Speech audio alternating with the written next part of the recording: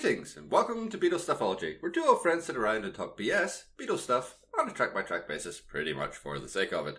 My name is JG McQuarrie, and I'm here with my co-host Andrew Deacon. Say hi, Andrew. Hello. How are you this week? I'm doing good. I'm looking forward to this one. I mean, not that I don't look forward to the other ones, but I'm particularly looking forward to this one. No, thank you for the clarification there. That's very much appreciated. Good. Well, this week we are carrying our little sojourn through with the Beatles, which means we are covering the third track on the album, All My Loving. And we might as well just get started with it. So, what do you think of this one? Well, you know what? This is one of those early ones that's lasted. And there's a reason why it's lasted in that it's a bit of a classic, really, isn't it? Yeah, you can't really go that far wrong with this one, I don't think. You know, doing a little bit of reading around the subject, of course, it's one of those things that people seem to think that if it had been released as a single, it probably would have done really well. And that's kind of how I think of it as well. It's one of those Beatles songs that could easily have been a single. But of course, then when you start looking at it in that context, you think actually there's an awful lot of this that is very sort of familiar early Beatles, but it does seem to do some new stuff as well. And in particular, I'm talking about the lack, certainly for the first half of the song, of harmonies. It's all Paul. Yeah, very much so. I mean, it's a very Paul-driven song, but there's a lot of aspects to this where I think you can really tell that the confidence of the band has greatly increased. There's a real joie de vivre about it. It's a very perky little song, and it's very forward driving. But a lot of the kind of props of the older kind of style of the Beatles aren't there. So, for example, I think if this had been recorded or written for Please Please Me, it would almost certainly have a harmonica on it. There's no harmonica. There's no harmonica on this, which is a good thing. But also, it doesn't need it. But the song has enough confidence to not have them fall back on those kind of familiar props.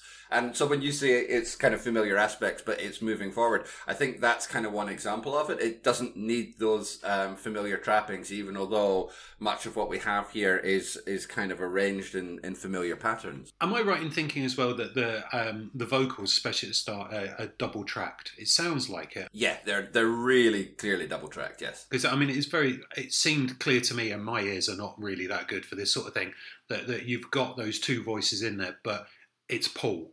And it's Paul singing with Paul, and there's no harmonisation there as well. It's just giving it a kind of like a, some body instead.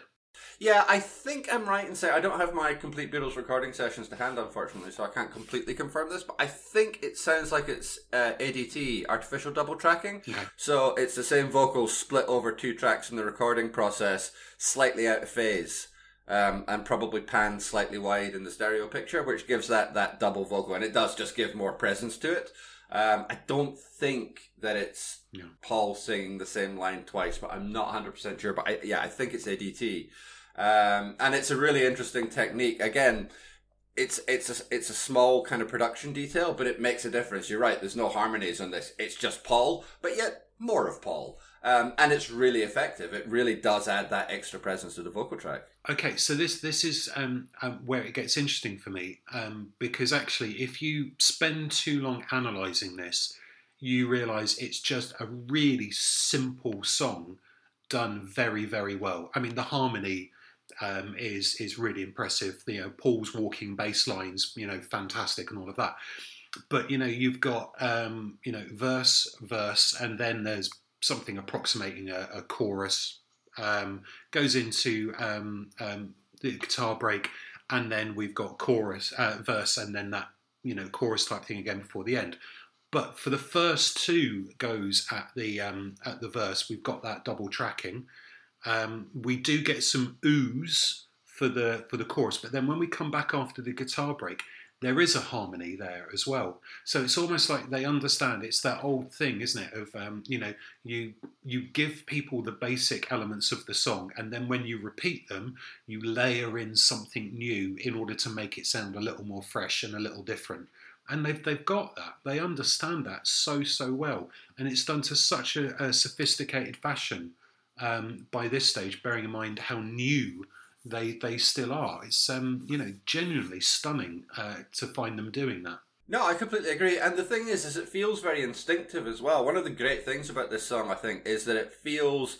I mean, it's almost brash in its confidence, but it is. Like I used that word before, but it is a very confident song, and the way that all these elements slot together does have that kind of instinctual element to it. It doesn't feel like it's something which has been manufactured. It's a Paul McCartney song, obviously. It could not be more Paul McCartney.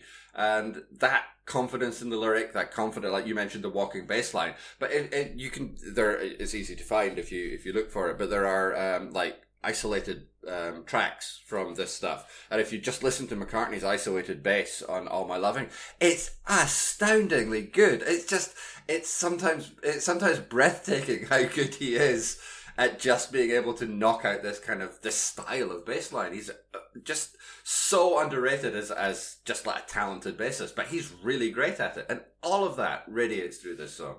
And you need to have a look at it on some of the live recordings that they've got. In fact, we should mention that sort of thing in a moment, because for the ones that I've seen, he's not looking. He knows what he's doing, and even George at times you can see him just going, I'm just going to look down, fingers in the right, even if it's just an instinctive thing. But Paul was just like, yeah, I understand that I've got to bobble my head and look at the audience as I'm singing at you, and I don't need to look at the fretboard. It's fine, I'm happy. I know where my fingers are. It's just incredible. It's funny, I was playing bass last week because I was doing a little bit of recording at home. I'm not a very good bass player at all. In fact, I'm a terrible bass player.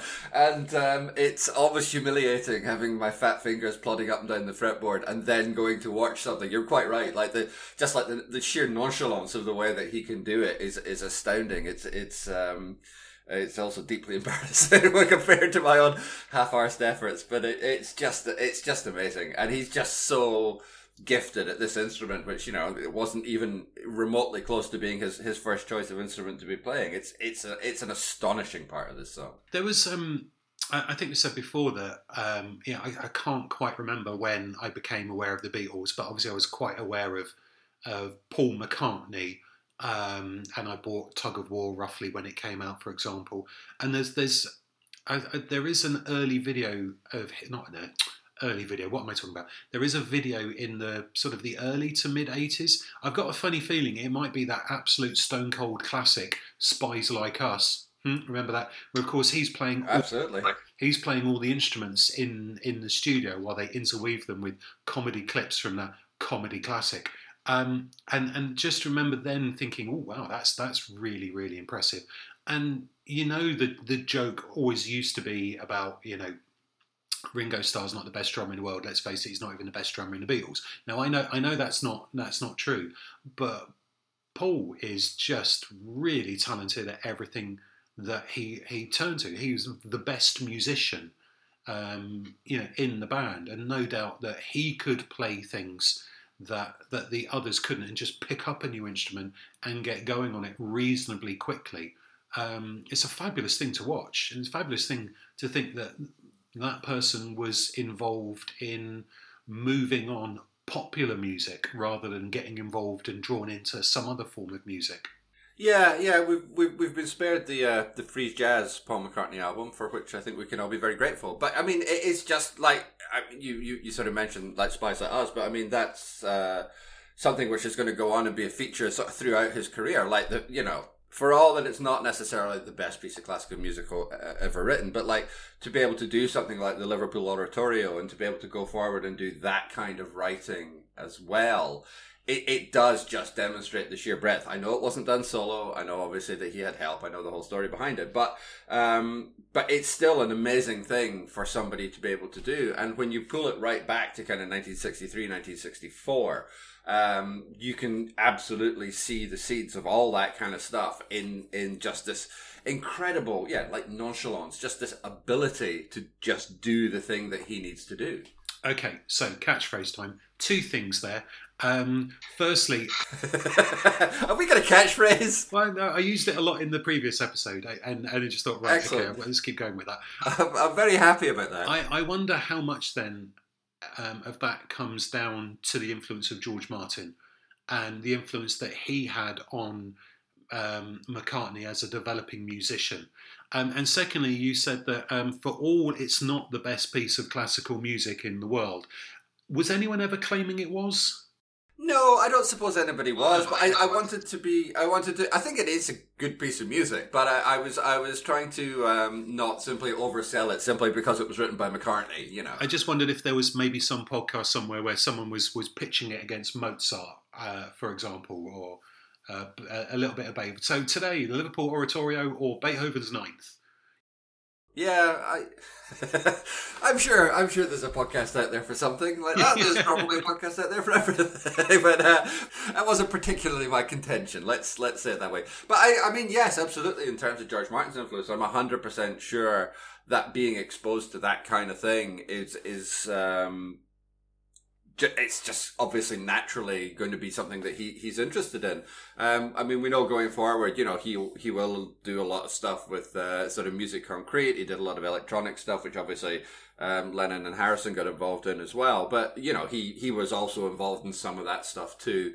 And you know, I think particularly, I think maybe from 65-ish onward, he's just a sponge. Just everything gets soaked up. Everything gets drawn in terms of influence, in terms of style, in terms of instrumentation, and all of that will carry on sort of radiating out. It's going to have a very significant impact on the music that the band produce going forward. So yeah, absolutely, I would say in terms of George Martin's influence. So away from George Martin's influence, there something I find quite interesting about this song is that although lyrically the content is really familiar, you know, it's you know, I'm going to be apart from you, but you know, I still love you, blah blah blah, you know, absolute bog standard. There's something about the way that it's written, I can't quite put my finger on it, that just sets it apart from some of those earlier lyrics, whether it's the you know, the future tense, you know, tomorrow I'll miss you, remember I'll always be true, I'll write home every day, I'll send all my loving to you. There's that kind of like statement of intent. I'm not quite sure. I mean, there's the odd little phrase in there that sounds a little bit more sophisticated as well. I can't imagine that 6 to 12 months before he would have written a line like, I'll pretend that I'm kissing the lips I am missing.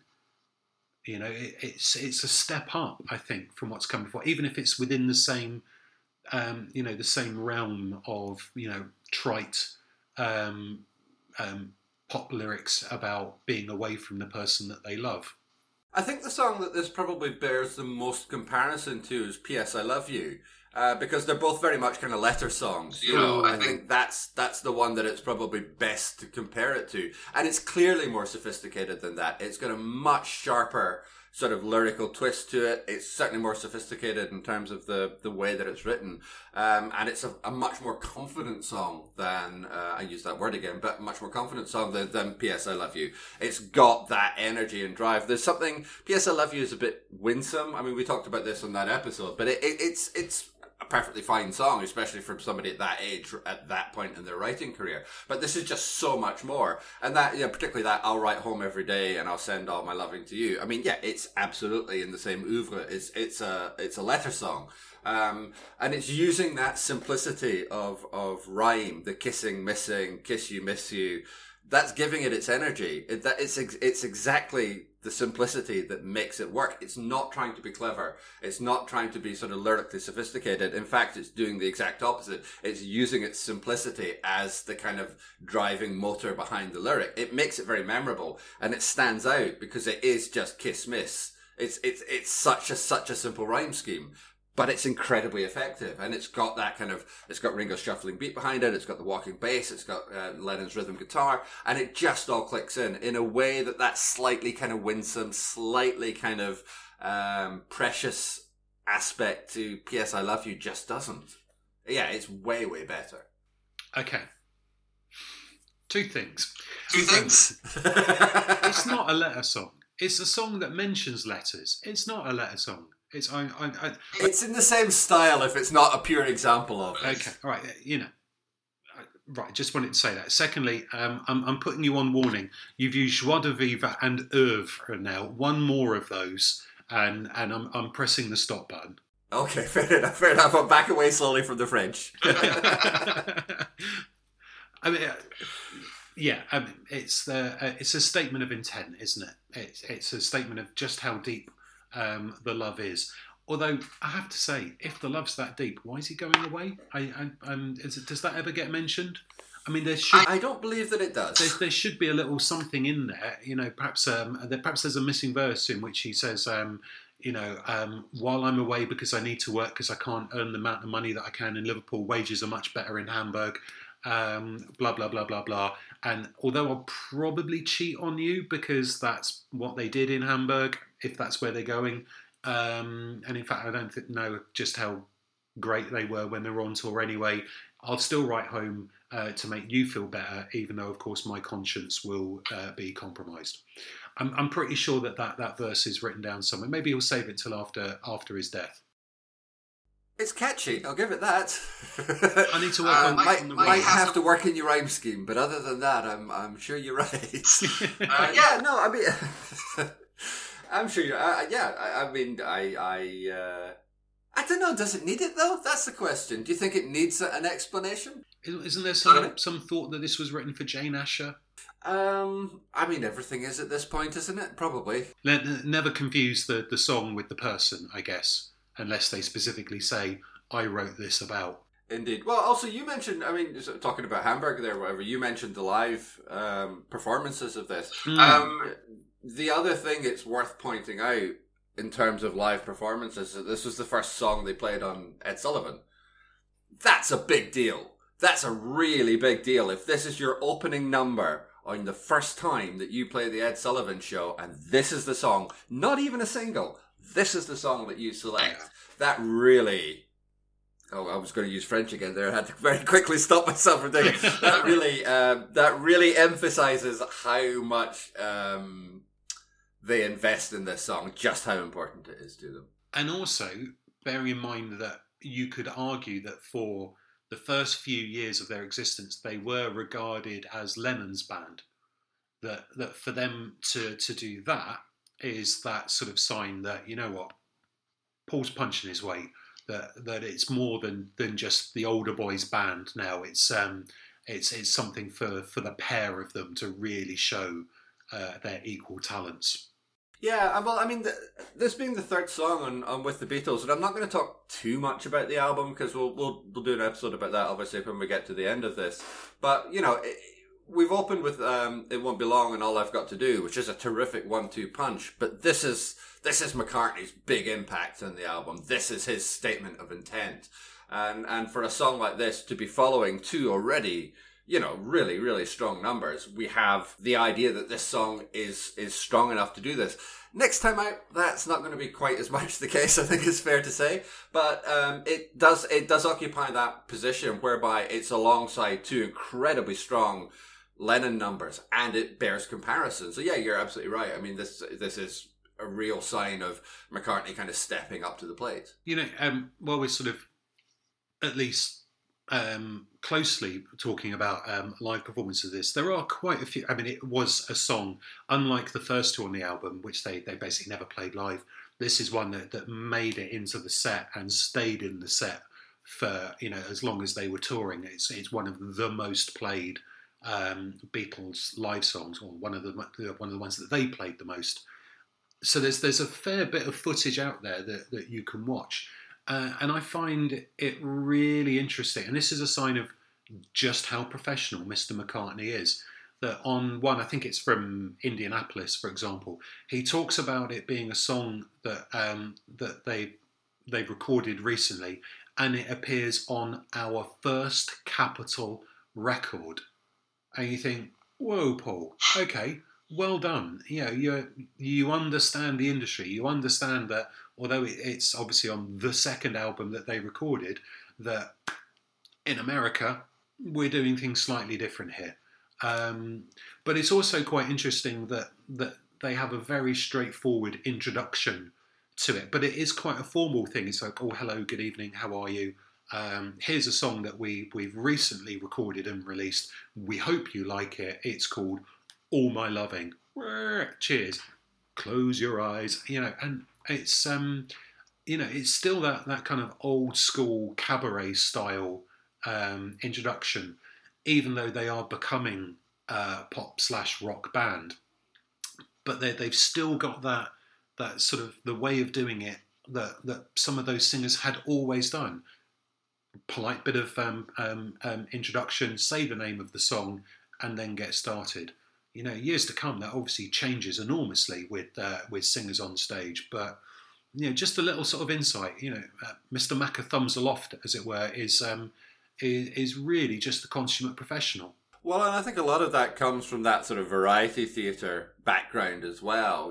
That would be, particularly in the UK, that was going to be the dominant sort of performance style. That's what would get broadcast on television in terms of things like Sunday night at the London Palladium. There would have been a lot of kind of, I was going to say end of the pier. That sounds more dismissive than I mean it to, because it is now, but it wouldn't have been then. But, all these kind of places that put on variety theatre, places in like Bournemouth and Brighton and Blackpool, all the B's basically. And, that would have been the style that they were going for. That would have been the basically the default approach. But it's amazing also how well it translates. They don't know anything else at this stage, Exactly. This is part of that evolution. Yeah, we haven't really mentioned the others too much, and in fact, what we haven't mentioned is what I think is the one possible blot on the landscape of this song, and that's not down to technique. It's not down to anything to do with the performance. It is down to what I think is the one flaw in this song. And that's the "What the hell were you thinking?" guitar solo. Oh, I quite like that guitar solo. You don't warm to it. I just don't think it fits at all. It feels like sort of latter day Peter Buck REM guitar solos, when it's a case of I haven't got a clue what I'm doing. I can't think of a way to get from here to there. I'll just play something that sounds a little bit like something I've done before. Move on. And this case, it's a case of, I'm going to do something that sounds a bit like Chet Atkins and hope that it fits. Well, actually, I don't think it does. I think it's cabaret. I don't think it's pop. I can see that, but I don't think that it fits particularly badly. And it's given that big kind of plump bass introduction. The big dum dum dum. It doesn't honestly give him a lot of places to go. It kind of it's fed so directly from the bass line that McCartney gives. That lovely little it's when it breaks out of the walking pattern, but it's perky again. It's that little perky bass line, and it kind of feeds straight into George's little guitar line. It is definitely something that he's done before, and we will, I'm sure, mention this many times in many future episodes. But when George doesn't know what to do, he just trots out his little Carl Perkins cliches, and that fills the slot, and away we go. But I don't think at this point in their recording career, it's become the kind of cliche that it will do, especially the next sort of 2 or 3 albums. Yeah, Harrison does that a lot before he kind of finds a new way to develop his own cliches, develop his own style. But I don't know. I think it works fine here. It doesn't bother me or feel particularly out of kilter. I do think it's in a different style. I do agree with that part of what you're saying. Yeah. I don't feel that it. I don't feel that it's a poor fit. Okay, well Well, I suppose we could carry on trying to persuade each other, but I don't think we're going to. No, I don't think we are. No, okay. Well, that's fine. It's good that we don't just agree on everything. There are some sort of interesting things about this song that I hadn't heard about until starting to read around it. And some of it I'm not sure is especially relevant or, I suppose how much validity there is to it. But did you read that apparently this was the song that was playing in the hospital as John died? It seems like a bit of a weird coincidence. I have heard that story before, but I'm not. I suppose there's no real way to sort of validate it or invalidate it one way or the other. But it seems a bit. On the one hand, it seems a bit kind of contrived. But on the other hand, if you were going to pick a song that was like, oh, what a spooky coincidence, there was a Beatles song playing when John Lennon died, would All My Loving necessarily be the one that you would go for? Like, even if you didn't go for one that was obvious, surely you would go for like a Lennon song, not like an unbelievably distinctive McCartney song, unless you think he planned the whole thing in the same way that the Queen killed Diana. Instant Karma, maybe. Yeah, exactly. But I don't know. It's a weird one. What's your take? I also think that bearing in mind that if the radio was playing in the background, it's going to be on a radio station that is generally quite popular, and you would have thought that, bearing in mind that Lennon had been making a comeback anyway, that it's not impossible that on a very popular radio station they're going to play music by a very popular band, and they might pick a very popular song by a popular band on that popular music station. So it's not beyond the realms of possibility that a radio station they happened to be tuned into was playing the Beatles, and therefore actually the fact that it was All My Lovin' is just pure coincidence. Yeah, that's a popular opinion. Okay, good. One thing that I do want to mention though is we start to get into the realm with this as a song of some more interesting covers, and covers that aren't just people doing hey, we're doing some Beatles songs on an album, which is quite interesting. So I suspect you may have listened to it as well, but Prince Buster's version of this, under 2 minutes long, and they deal with the guitar solo by not having the guitar solo, for example, I think is just great fun. And it's slow and steady but rhythmic, and just a wonderful interpretation of the song. Have you heard it? Well, yeah, of course, and it's following up on those offbeats that Lennon is providing on rhythm guitar, and that fits perfectly with Prince Buster's style. And like Prince Buster, how far wrong can you go anyway? But it's just it's a fantastic cover version, and it's taking that one aspect of the song, amplifying it up essentially to be the primary aspect of the song, and yet still delivering a fantastic version. It's exactly what every single cover version should do, every single good cover version. It's a reinterpretation, but it's also having those key elements of the song which are there in the first place. It's fantastic. And it works despite the fact that it is substantially slower. I mean, obviously we've spoken before about the fact that so much of the Beatles' output is fast. Even the slow songs are fast, if you see what I mean. But where I was a little disappointed, when doing a search, saying, "Oh, the Arctic Monkeys have done a version." Ooh, okay, this could be interesting. Actually, it kind of is, but it mostly isn't. Yeah. And it's a slow down version that's very respectful, and it's perfectly fine, just not very interesting. I don't think that if you're covering a song like All My Loving, respectful is the way to go. There are some songs where that's perfectly fine. And generally speaking, the simpler the song is, the more likely it is to be respectful. So if you take something like, Something, or Yesterday, or songs like that, they invite respect. They invite that kind of very serious-minded, very emotional, very heartfelt kind of way into the song. And that's perfectly fine. I mean, there's no criticism of that at all. But that's not what a song like All My Lovin' demands. It's full of energy and life and spark and words that I'm not allowed to say in French, and it just doesn't need to have that kind of respect to it. You should get stuck into it and chew it a bit, and get your fingers under it and get your nails dirty. It's that kind of song, and so that's absolutely what the Prince Buster version does, and that's what's going to make this a good cover version. Feels like it needs a bit of oomph, and the oomph. Oomph is exactly the word. Yes, yeah. And the other one that seems reasonably relevant to mention is the Amy Winehouse version. Oh, okay, I don't know where that came from. I've only seen I don't know if there was an actual recording of it, but seen a version that she did on the BBC's Glastonbury coverage, sort of a round the campfire version. It's fine. Her voice is fantastic. It doesn't really do much for me in that sense. and it's quite a sort of a soulful, almost sultry version, and there's a load of guitar noodling.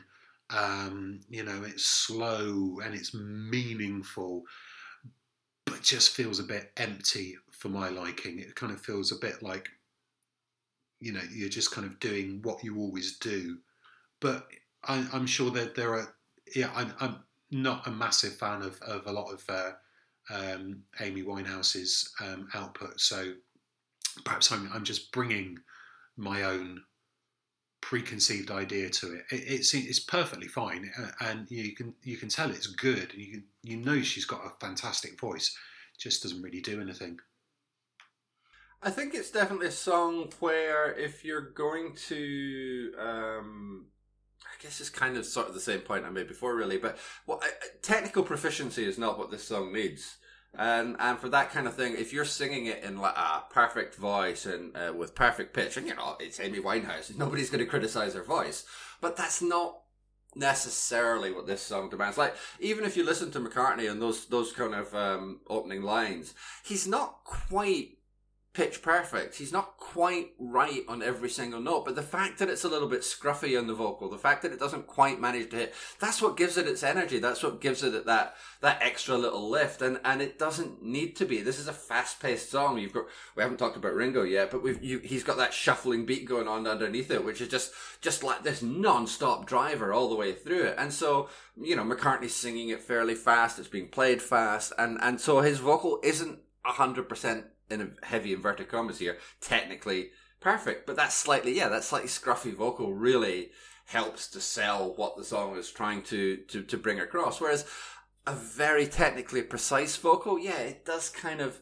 you can appreciate the skill involved, but it doesn't, you use the word empty, and I think that's probably the right way of putting it. It just doesn't fill the song with anything. I actually think he has a bum note on the very first note of the song. There's something about that opening that just doesn't sound quite right. But you know what? By the time you've actually thought about it, he's actually onto the second verse, and everything's so bright and fresh and lovely that it doesn't really matter.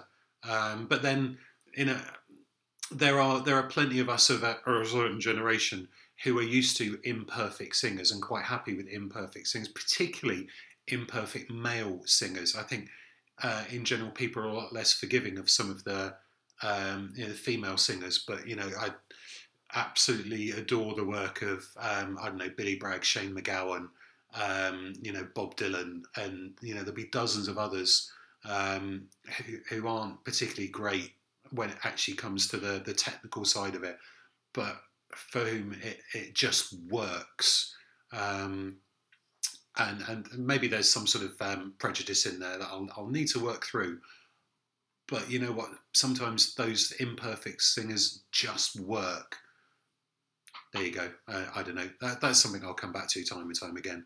Yeah, I mean, I don't necessarily think you're wrong. And, it's not like McCartney isn't capable of producing a technically proficient vocal. He very, very obviously is, even at this stage in his career. But that's not what this song needs. It's not what it calls for, and that's absolutely fine. But this is all about subjective judgments anyway. And so, like the fact that Lennon's voice is not technically wonderful. Lennon's voice slightly grates on me in a way that McCartney's doesn't. George Harrison's, I don't think, even he would probably admit he wasn't the strongest singer. I mean, he sings out the side of his mouth, for goodness sake. But it kind of works on a lot of that sort of drawl that he has, kind of works on a lot of his songs. It's subjective, and it's an emotional reaction. And there's something about those very clean singers. I'm not saying Amy Winehouse was, but the ones where the production has kicked in and everything is smoothed over. That just feels to me, and it's so much so that I can't even get a correct word out. All very Simon Cowell. Oh dear, no, that's harsh words indeed. But I know what you mean. Yeah, that purity just doesn't lend anything to this kind of song. I completely agree. So we've drifted quite substantially. As is our want. So maybe it's a useful thing then to just to kind of bring it back, and while we're then talking about the singing as well, to recognise the fact that actually in that final chorus type thing, there's the a distinct ooh in there where you can feel that McCartney is bringing this to an end. It is one of those songs that does do that, bringing it to a conclusion. And again, you just watching the live videos of them, then playing it, finishing, climax, bow, get ready to play another song, is just actually quite heartwarming. Yeah, it's another one of those songs that I'm really glad it comes to a proper conclusion rather than fading out. I think fading out would really dissipate the energy that the song has built up. But that, and it's done, and that's it. And it really captures it. It really kind of contains and encapsulates the energy of the song with that kind of ending. I think it's fantastic. And yeah, you're right. Whenever you see McCartney playing this live, he looks so pleased with himself when he gets to the end of it. As well, he should be. I don't mean that as a criticism, but you can just we've done it. We've knocked this one out, boys. It's fantastic. He looks really happy when he finishes playing this song, and it's well earned. Yeah, I agree, and that's where I bow to him and say, well done, you. We have now reached the high watermark of this album, and for the next few weeks at least, it's kind of downhill. Yeah, we're going to have a few weeks before we get to anything which is quite going to be able to reach these standards. But before we leave this song, we have to give it a grade. So, what's your mark for this one? We don't have to. No, but we're going to. So, what's your mark for this one? I don't know. I mean, I would need to pause slightly while I quickly have a look at the sheet where I've ranked. Basically, what I'm trying to say is, I don't know. If it had a different guitar solo, I'd definitely give it an 8.5. Despite the fact that I object to half marks. I don't know, it's probably an 8, isn't it? If you think, because it's a classic. Although I'm now looking at my ratings and I've only given She Loves You an 8 so far. But I'm giving myself room to, for those Stone Cold classics. And I think I did say it was a Stone Cold classic, which is a long way round of saying, 8. 8. That seems fair. That's exactly what I'm going to give it. I adore this little song. I think it's very charming. I think it's you say Stone Cold classic. I'm definitely not going to disagree with that. It's got conviction. It's got resilience. It's got energy. It's got life. I think it's as good a little song as you could have, and I'm going to give it an 8. And as we're virtually at the end, you can throw in another one of those French words if you like. I'm going to hold it back for next episode, and listeners will just have to wait and see how exciting it is when I make my selection from my limited French vocabulary. I think we can probably wrap things up there then before we offend anyone else, and let's just apologise to our French listeners now. You can contact us by email. We are BeatlesStuffology@gmail.com. We're on Twitter @Beatles_ology, and you can find more of my writing at www.jgmacquarie.scot. So if you're particularly interested in what I think about TV and movies and music and a whole bunch of other stuff that captures my imagination, that's where you can probably find it. Please like, rate, and review us on whatever podcast you're using so that more people can find the show. Next week, we will carry on regardless when we plough our way through with the Beatles, which means we're going to feature George's very first song, Don't Bother Me. But until then, keep listening.